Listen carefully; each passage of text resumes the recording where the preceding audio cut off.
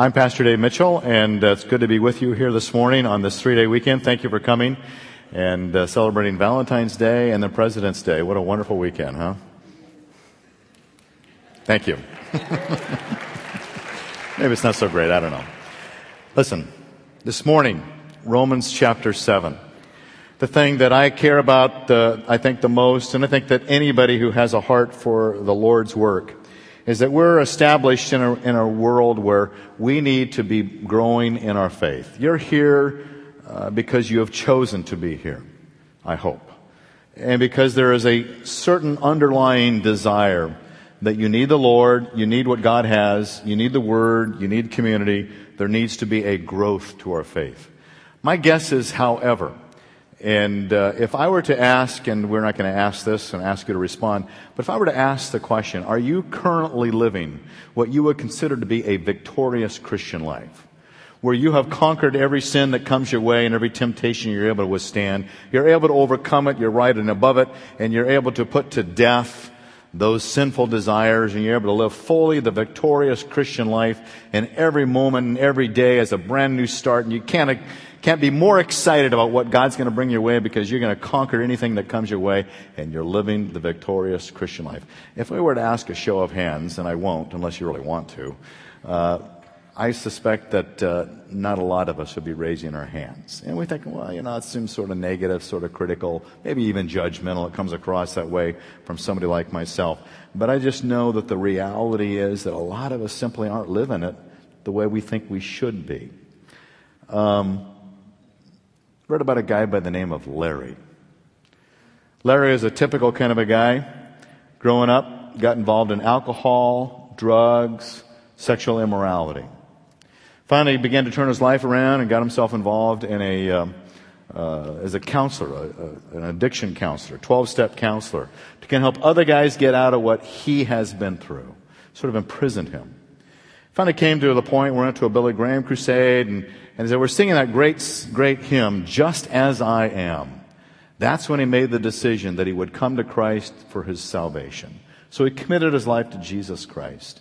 And then after he committed his life to Christ, he realized, I'm not living what I would consider to be a victorious Christian life.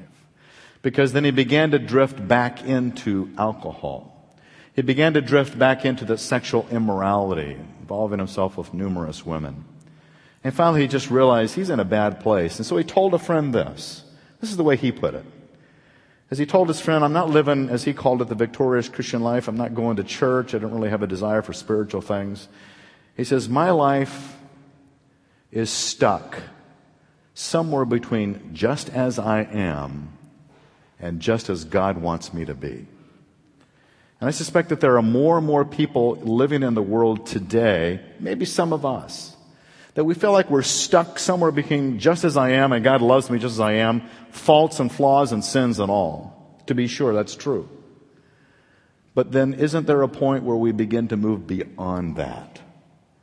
Where the sins that have been preoccupying me and sort of tripping me up in that spiritual journey become a little less, and the victory over them, the success, the spiritual passion, the hunger and the desire for righteousness becomes stronger every day.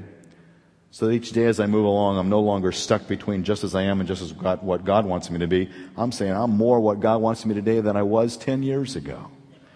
I want us as a church family to be those people that are moving further and further just as God wants me to be, and less as, frankly, just as I am. That's what you're stuck with. I don't want us to be stuck there. Romans 7 is such a critical chapter in the book of Romans as we move from sin and salvation, and now we're going to move into that holiness and service for Jesus Christ. Romans 7 is sort of that hinge that moves us from just sort of knowing about saving work of Jesus, and now we want to get into the Spirit-empowered work of being set free. But 7 is sort of that hinge chapter that admits the struggle of the past, but wants to move me forward to the future. So we're not stuck anymore. So I've titled it The War Within Us. The end of Romans 7. I encourage you to have your Bibles in hand. There's an outline that's in today's bulletin as well. I think you will find these two tools, the Scripture as well as an outline, very helpful in this journey together.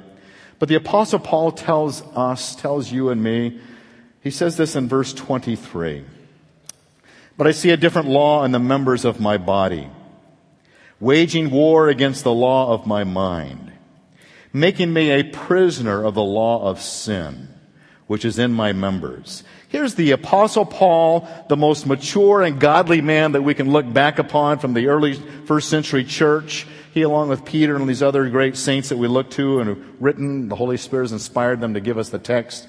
He says, I'm looking at my body, I'm looking at my flesh, and it's waging war against my mind. My flesh wants to do one thing, but my mind tells me don't do it, but it still does it. My body, my flesh, this battle, this struggle to conquer those things that keep weighing me down. He says, so I'm waging this war, so I call it the war within us.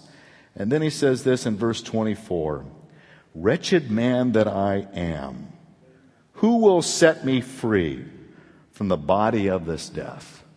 Wretched man that I am. The Apostle Paul, this guy that's supposedly the guy that told us in Philippians 4, everything you see and learned and watched in me, you do it, he says to the Philippians. This is the man that says, wretched man that I am? Wow, where is that conquered, victorious, so-called Christian living, where I'm never again entrapped in all these sins that keep pulling me back? Well, this is the wretchedness that we want to talk about. The word wretched means miserable, to be afflicted. And candidly, there are times when I should feel wretched. I should feel wretched when this body of flesh causes me to do something that this righteousness of my mindful thoughts should prevent. There should be a wretchedness. There's a danger when you no longer feel wretched when you ought to be. And the beauty of being wretched is this. Feeling wretched, miserable, causes me to ask the question, who will set me free?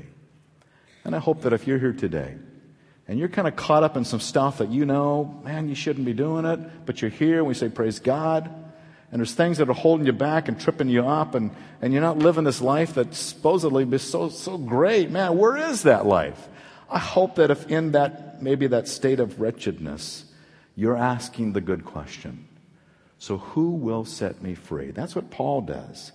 And so we want to journey with that. Here are some of the things that causes that wretchedness. He says in verses 1 through 4, let me read the text. Or do you not know, brethren, that I am speaking to those who know the law, that the law has jurisdiction over a person as long as he lives? For the married woman is bound by law to her husband while he is living, but if her husband dies, she is released from the law concerning her husband.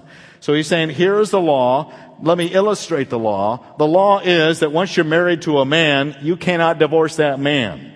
But he says so in verse 3, so then if while her husband is living, she is joined to another man, she's called an adulteress. So the law says you divorce your husband and he's still living, and you marry someone else. The law says you're an adulterer. You're a sinning.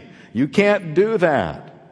And then he goes on and says, but if her husband dies, she's free from the law, so that she is not an adulteress, although she is joined to another man. And so he is illustrating the fact that the law has jurisdiction. Married people can't divorce and marry someone else without becoming adulterous. But if your husband dies, you're free from the law. So the law frees you up to go do what you want to do in terms of marrying someone else. So verse 4, he says, therefore, my brethren, you were made to die to the law through the body of Christ, so that you might be joined to another, to him, to Jesus, who was raised from the dead. He, in order that we might bear the fruit for God. The law holds me back. The law restricts, the law guides, the law burdens. And the more the Apostle Paul tried to obtain the righteousness of the law, the more wretched he became. Self-effort to gain God's righteousness makes us feel wretched. And they come out of these three things. Sinful passions. Verse 5. For while we were in the flesh, this physical body, my flesh causes me to want to do sinful things. He goes on and says, the sinful passions which were aroused by the law were at work in the members of our body to bear fruit for death. He is saying there's something that happens in the law that arouses sinful passions. Just kind of an illustration of that. On Friday, on Valentine's Day, Joy and I were thinking, what do we want to do for Valentine's Day? And so I'm not the, I hate to say this, but I'm not the most romantic guy. And so, I bear that weakness not proudly. And so she said, let's go down to the Beachcomber. You know the Beachcomber, the little restaurant down there off of Highway 1, and you have to park on the other side of the street and pay $15 to go to the restaurant? You know that place? And so that's where we went. We walked down there, and of course, Valentine's Day, President's Day weekend, wouldn't you know it? 2.5 hour wait to eat there. It may be good, but it's not that good. And so we climbed up the steps and went to the Shake Shack. Love little Shake Shack there, Ruby Shake Shack. And so we would go over to the Shake Shack, and of course, there's a line. And I hate to wait. I hate to wait in lines. And so there's this woman and a bunch of kids, and it was like taking forever.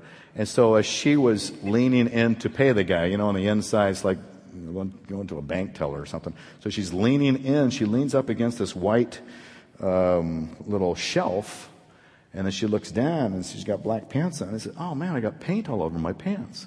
So I looked at the shelf, and lo and behold, it says, wet paint, don't touch. I thought, on Valentine's Day, you painted it? I mean, aren't you expecting somebody to show up here? Anyways. And so lo and behold, she's got paint on there. And so here is how the law arouses sinful passions. When I saw it, wet paint, don't touch, you know what I did? I touched it. There was a magnetic impulse. Is it really wet? Is it, And so we have this impulse that something, I don't understand it, but Paul talks about several times how the law, it's sort of like when yesterday I was riding my motorcycle out to Santiago Canyon Road, and just before you get to the tollways there, they've put up these new signs. And these new signs are such that they're not on all the time, but if you go fast enough, the sign lights up and says, you sinner, you're speeding. Or something to that effect. But it lights up, 55 miles per hour, you're going too fast, curve. It lights up. So every time I go by that sign, there's something carnal in my heart. I want to go as fast as I can to see if I can trigger that sign to light up. It's just crazy. And if you go about somewhere between 67, 68 miles per hour, you can light up that sign. It's just a little extra you didn't pay anything for.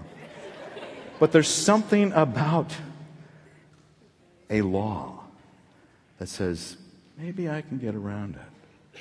Maybe I can outdo it. And more seriously,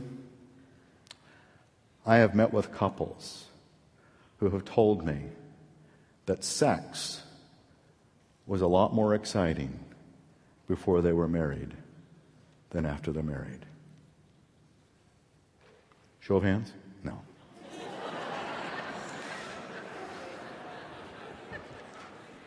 I feel very uncomfortable with you today. I'm sorry. But I'm telling you, that kind of honesty is what Paul is talking about here. That there are certain things that you think you can get away with outside the law because it's tantalizing. And that's sinful passions. Sinful passions. Sinful passions are past memories of those things that I used to do. And you know what the evil one does? He brings those memories back to our mind. And I don't want to think about what I did when I was so many years ago. But they come back.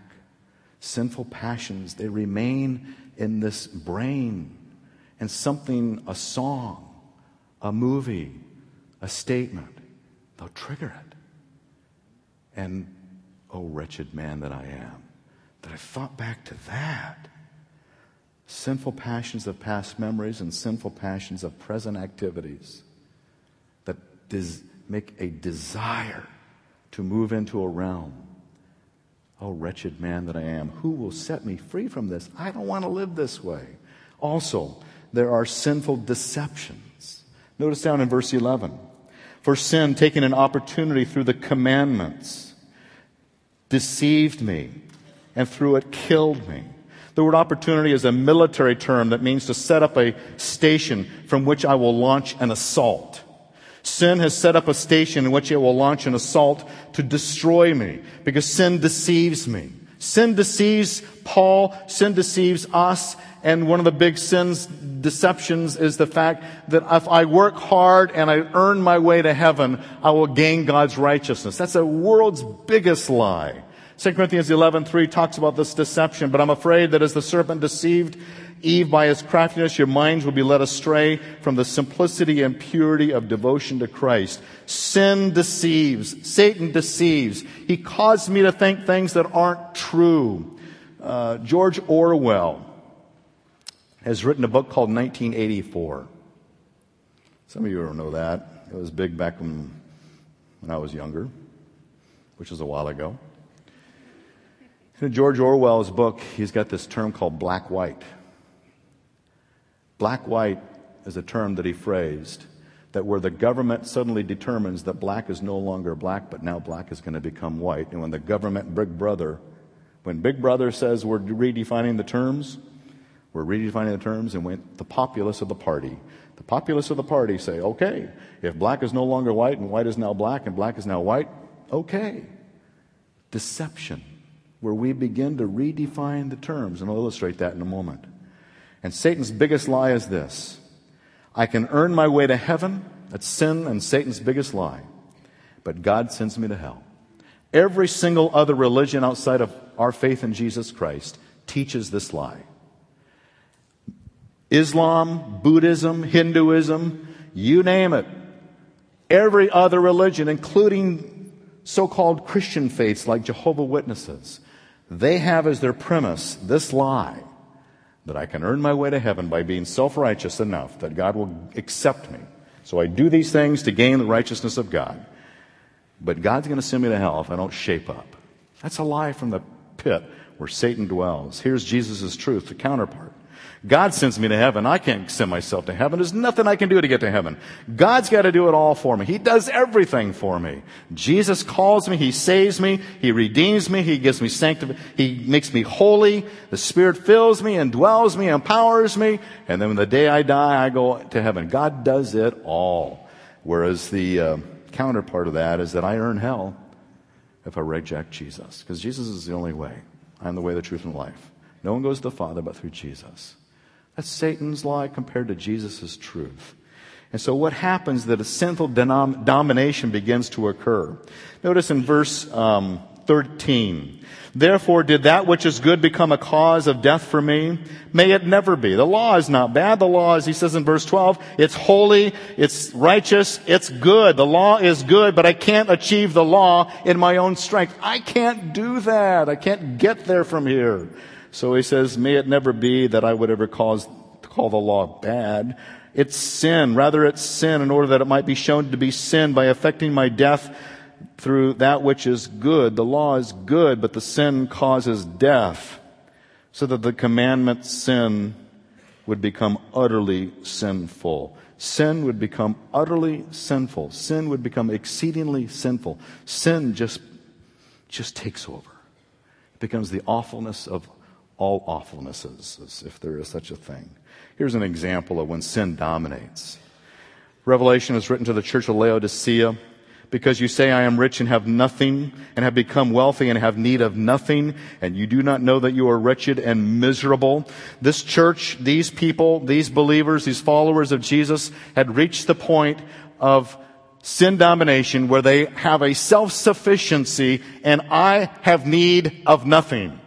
I don't need anybody. I don't need the church. I don't need the scriptures. I need nothing. I am self-sufficient in who I am. And so that is the way the world many times lives. You share Christ with them? Nah, I don't need that stuff. You ever read the Word? Nah, I don't read. I'm okay. I don't need any of that stuff. I don't need what we here believe and teach. They just don't need it. You ask anybody you work with, go to school with this week, do you ever feel the need for Jesus? Oh, I'm sure he's a good guy, but no, I'm okay. I'm good.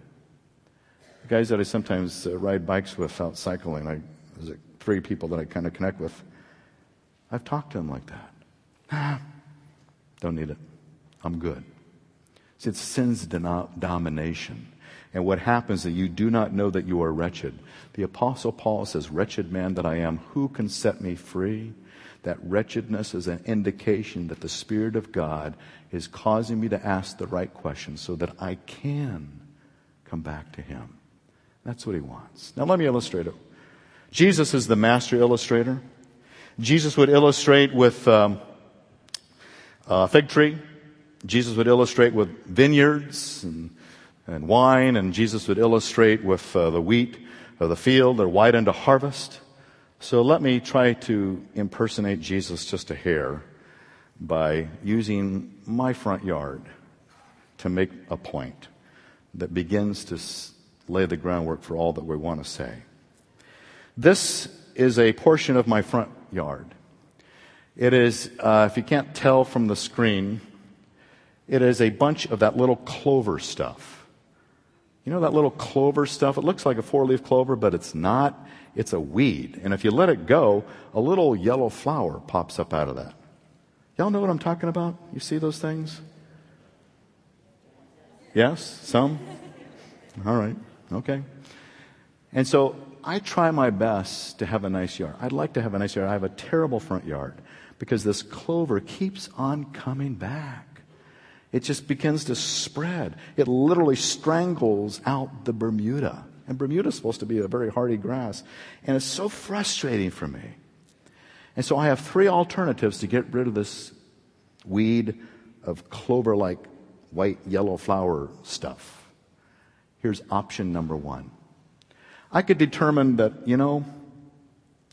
that is no longer a weed. I have now determined that that is a good thing. And I'm going to do all that I can to water it and feed it and let it just spread and take over my entire yard. And it will, because it's halfway there already. And so I can just reclassify it. And I think to myself, well, who classifies things that grow so well into weeds?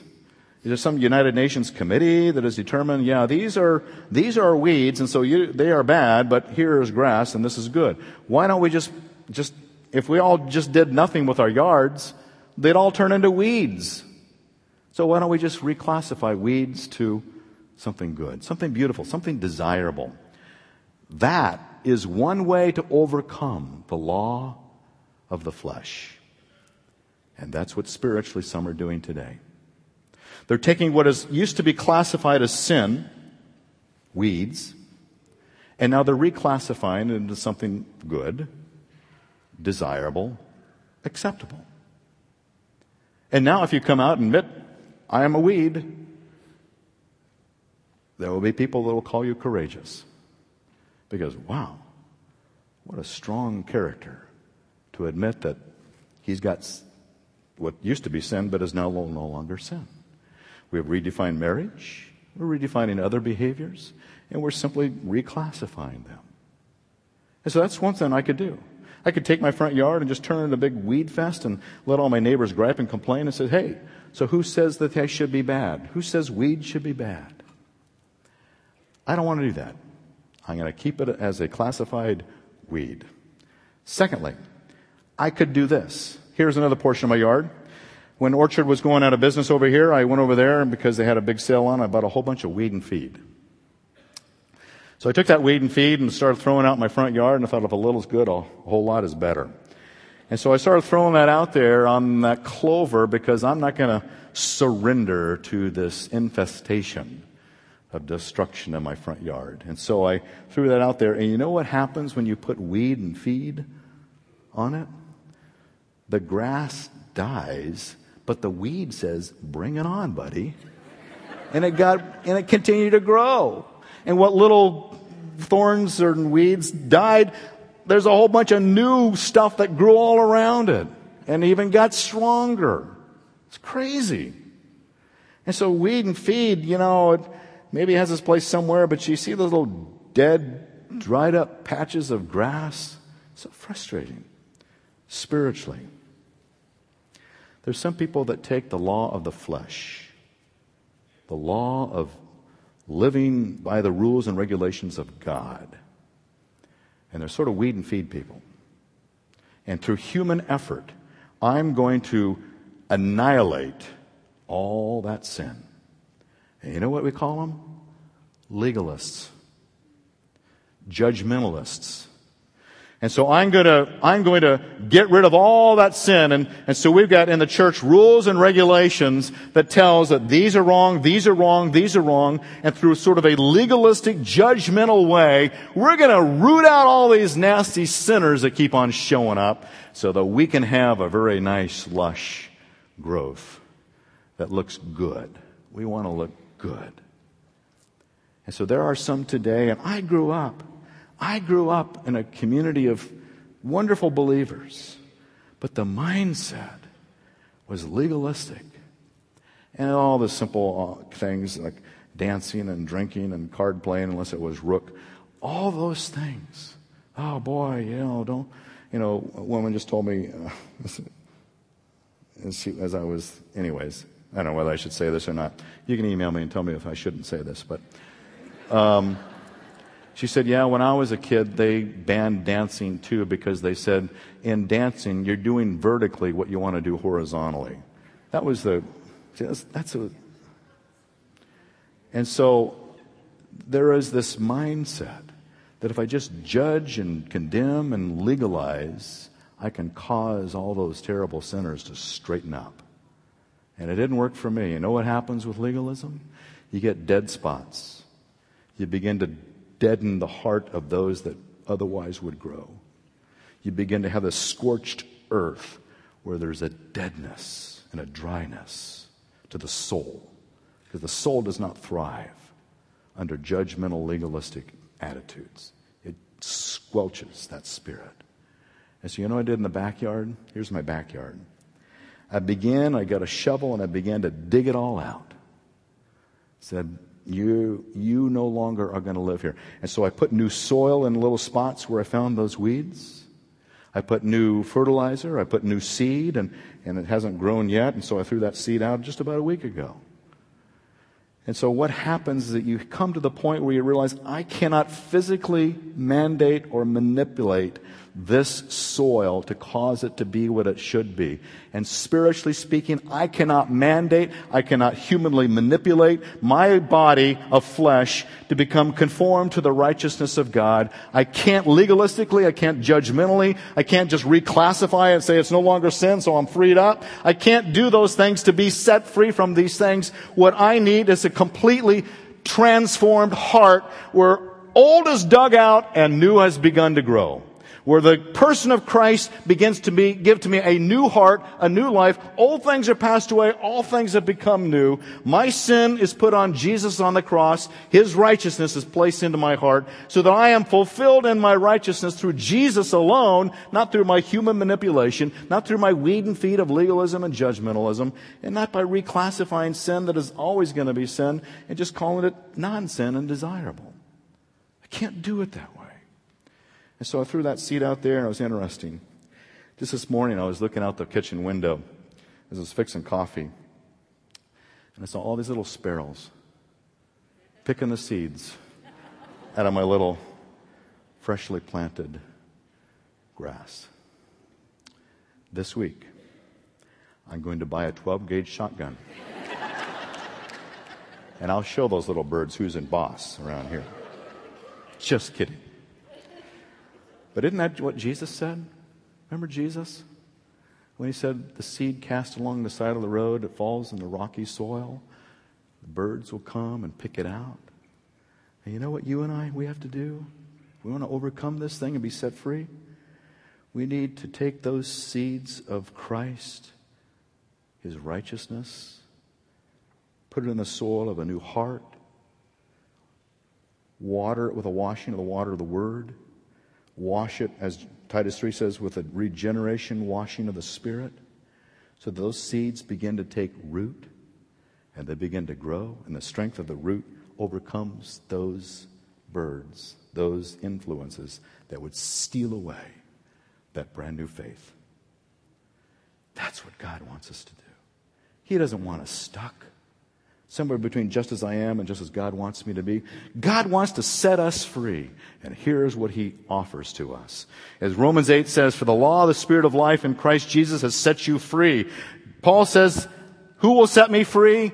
He comes along then in Romans 8, and a few verses later, Christ Jesus has set you free from the law of sin and death. How does he do that? He does it in these 4 areas. First of all, it starts by believing in Jesus, letting Christ be my life, letting Christ energize me to give me brand new birth, to take away the old corrupted heart and replace it with his heart, his life, his righteousness. So the seeds of the Spirit of God begin to bear fruit, the fruit of the Spirit. That's what he says in Romans 7:4. He says, therefore, my brethren, you were also made to die to the law through the body of Christ, so that you might be joined to another, to him, to Jesus, who raised from the dead in order that we might bear fruit for God. God says, I want to join you to Jesus. I don't want to join you to the law. The law is going to condemn you. The law is going to make you feel wretched. Let's come to Jesus and let Jesus begin to transform us so that we might bear his fruit. Not my fruit, his fruit. It's similar to what Jesus said in John 15. Jesus says, abide in me and I in you. This relationship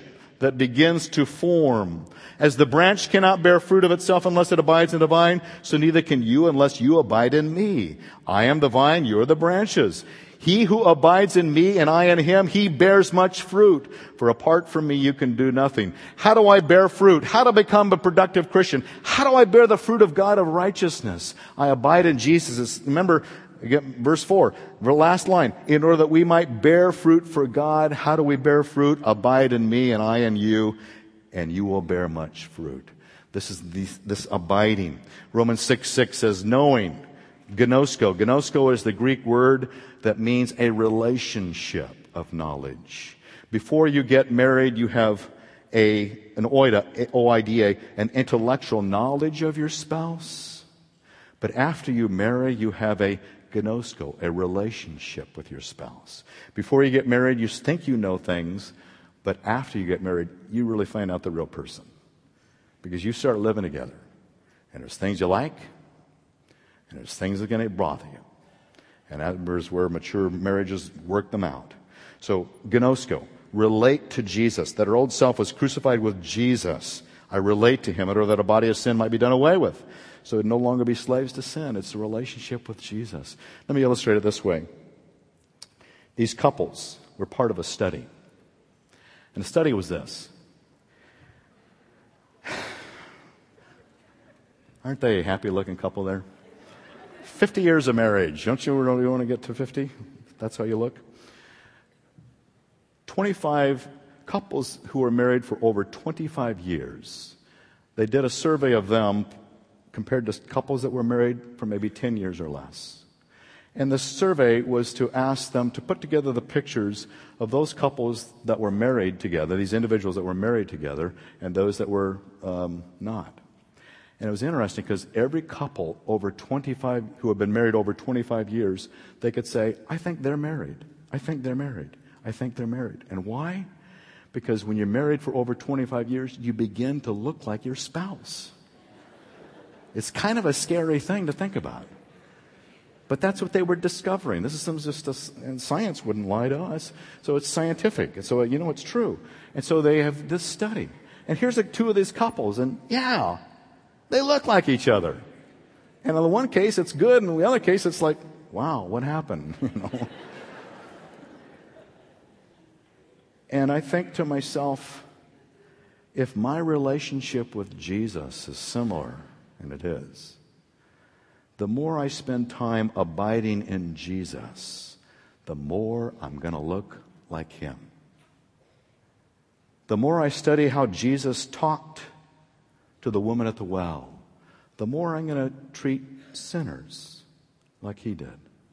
The more I see how Jesus interacted with the leper, the more I'm going to have compassion on those who are hurting. The more I spend time with Jesus and how he interacted with his disciples who betrayed him, the more I'm going to become forgiving like Jesus.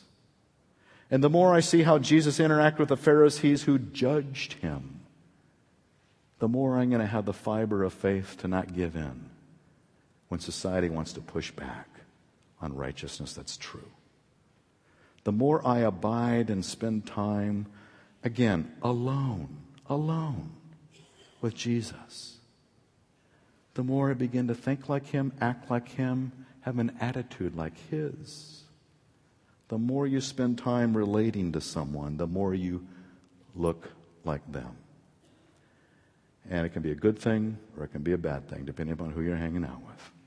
But if Jesus is the source, abide in Him, so He can set you free to serve in this new power, not a legalistic law. We don't want people serving. We don't want people working hard because the law says I've got to do it. We want people who want to do it, and the Spirit gets hold of me, this new Spirit, this new power in verse 6. But now we've been released from the law. I've been released from the burden of the wretchedness of what the law makes me feel so that I can be set free from that law. So we serve in a newness of the Spirit, not in the oldness of the letter. Well, the Spirit takes hold of my life and it begins to transform me. So there's a hunger and a desire to treat my spouse, to treat my friends, to treat my boss, to treat those who treat me poorly. There's a desire to serve in this power of the Spirit, to fulfill the law.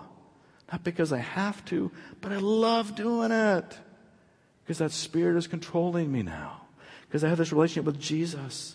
And the Spirit begins to challenge me and control me. Here's an illustration. Martin Lloyd Jones has written about it this way. Before we come to Christ, we're in this field where Satan runs things. 1 John tells us this whole world lies in the power of the evil one. Don't ever kid yourself. Satan is in charge of this world. So there's so much terrible things going on. The whole world lies in the power of the evil one, John says. And so before Christ, I'm living in His world. And look at that world. I chose this picture that doesn't look bad. It looks desirable. It's green, it's lush, there's probably no little clover weeds. It's a beautiful place. Why wouldn't I want to just live here? And Satan says, I love it. I love it when you love what I love. Because you don't know how bad you have it. But then you come to Christ. When you come to Christ, you go into the field where Jesus is in charge. His jurisdiction. I begin to grow my knowledge of Him. But what happens for some believers is that over time, as I'm hanging out with Jesus in His field, I begin to look back in the old field and say, man, that's some stuff there is not all that bad. Like Larry, stuck between just as I am and just as God wants me to be, because Larry kept going back to the old way. And God says, I've set you free from that. You keep looking back there. Yeah, there's going to be temptations. There's going to be challenges. There's going to be obstacles. But set your mind, Colossians 3, set your mind on things above where Christ is. Set your mind on Him. And let Him be that driving force. So the wretchedness goes away. Because in Christ, I'm fulfilling the righteousness of God. And what a freeing place that can be. And then we honestly admit that we've got struggles. It's not always easy. Paul the Apostle battles this, and some people think it's before he became a believer. Some think it's after he's a believer. Either way, here's what he said. For we know that the law was spiritual, but I am of flesh, sold into bondage to sin. For what I'm doing, I do not understand. I don't understand. Why am I doing these things I shouldn't do? For I'm not practicing what I would like to do, but I'm doing the very thing I hate. What's wrong with me? But if I do the very thing I do not want to do, I agree with the law, confessing the law is good. So now no longer am I the one doing it, but sin which dwells in me. For I know that nothing good dwells in me. That's why some people, it's got to be before Christ. That is in my flesh, but the willingness present in me. But does a non-believer have a willingness to be righteous? But the doing of good is not. For the good that I want, I do not do, but the practice, the very evil that I do not want. But I'm doing the very thing I do not want, if I am no longer the one doing it, but sin which dwells in me. Here's that summary. It's a struggle. And what I appreciate about the Apostle Paul is he didn't hold back. There's a lot of us, we don't want to admit our struggles. We don't want to be honest. Man, I'm blowing it here, I'm blowing it there. I got a guy that I used to know up in Lodi, and he'd come to me and says, man, I'm a liar. I keep lying. I don't want to lie. Why do I keep lying? He lied about things I didn't want to even have to lie about. He didn't lie to gain a head. He just lies. Why do I have this driving sinful passion for that? I don't want to do that. I appreciated his honesty to begin to work on those areas of refinement where Christ has more victory. We have Celebrate Recovery. We have life groups. We have a discipleship ministry. We have counseling ministry. These are places where you and I can go, people we can trust, where we can say, I'm struggling. I want to overcome this. But I'm right there with Paul. Man, I'm just not getting over it. Not getting over that hump of those sinful passions, those sinful deceptions, that sinful domination. I'm just not moving into the righteousness of Jesus like I'd like to. We would love to support you and help you move to say with Christ, thank you for setting me free. That's why we do these things, so we can have that kind of victory. And then finally, sets us free to know God's truth to guide me. Paul the Apostle says the law is good, it's holy. I should involve myself and I should understand it. He says in summary in verse 22, for I am joyfully concur with the law of God in the inner man. I concur with what God says. I need the Word. I need to bathe my mind in the Word. I need the Word to continue to teach me, but not to make me feel wretched that I'm never good enough, but to bring me to the point where I say, I've been released from what the law is demanding of me, because Jesus has fulfilled that law in me. This flesh, it's going to drive me. It's going to cause me to want to do things. But I know that in Christ, I will begin to have that victory. So that like Larry, no longer between just as I am and just as God wants me to be, every day becomes more of just what God wants me to be. And God wants us to be brought to that point. And if you're not there, we would love to pray with you and support you in that. It can be such an awful place for people who are stuck.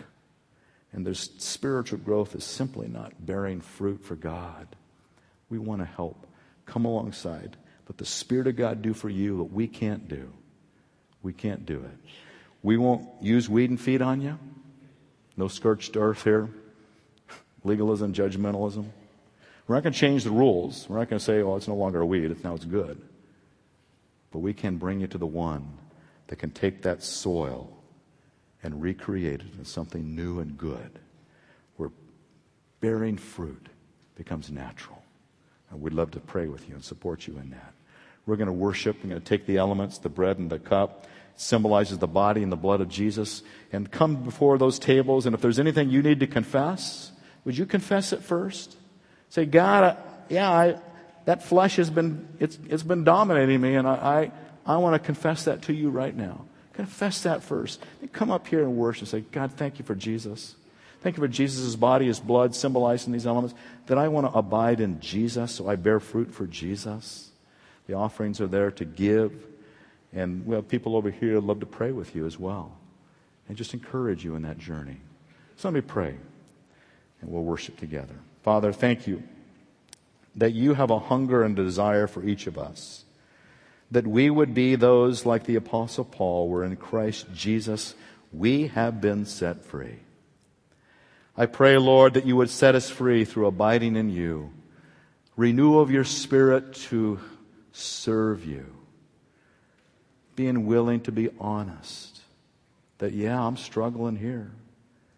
And there will be no recrimination, no judgmentalism, no legalism cast on anybody who does that.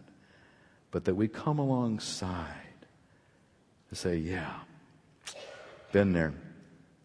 Let's go there together. Let's get beyond it. Let me help. God, may we be those people where the law, the Word, is that spiritual hungering food that quenches anything that would be of the flesh. Strengthen us now as we worship and honor you and glorify you and celebrate your body, your blood on the cross, and give thanks and praise as we offer to you now in Jesus' name. Amen.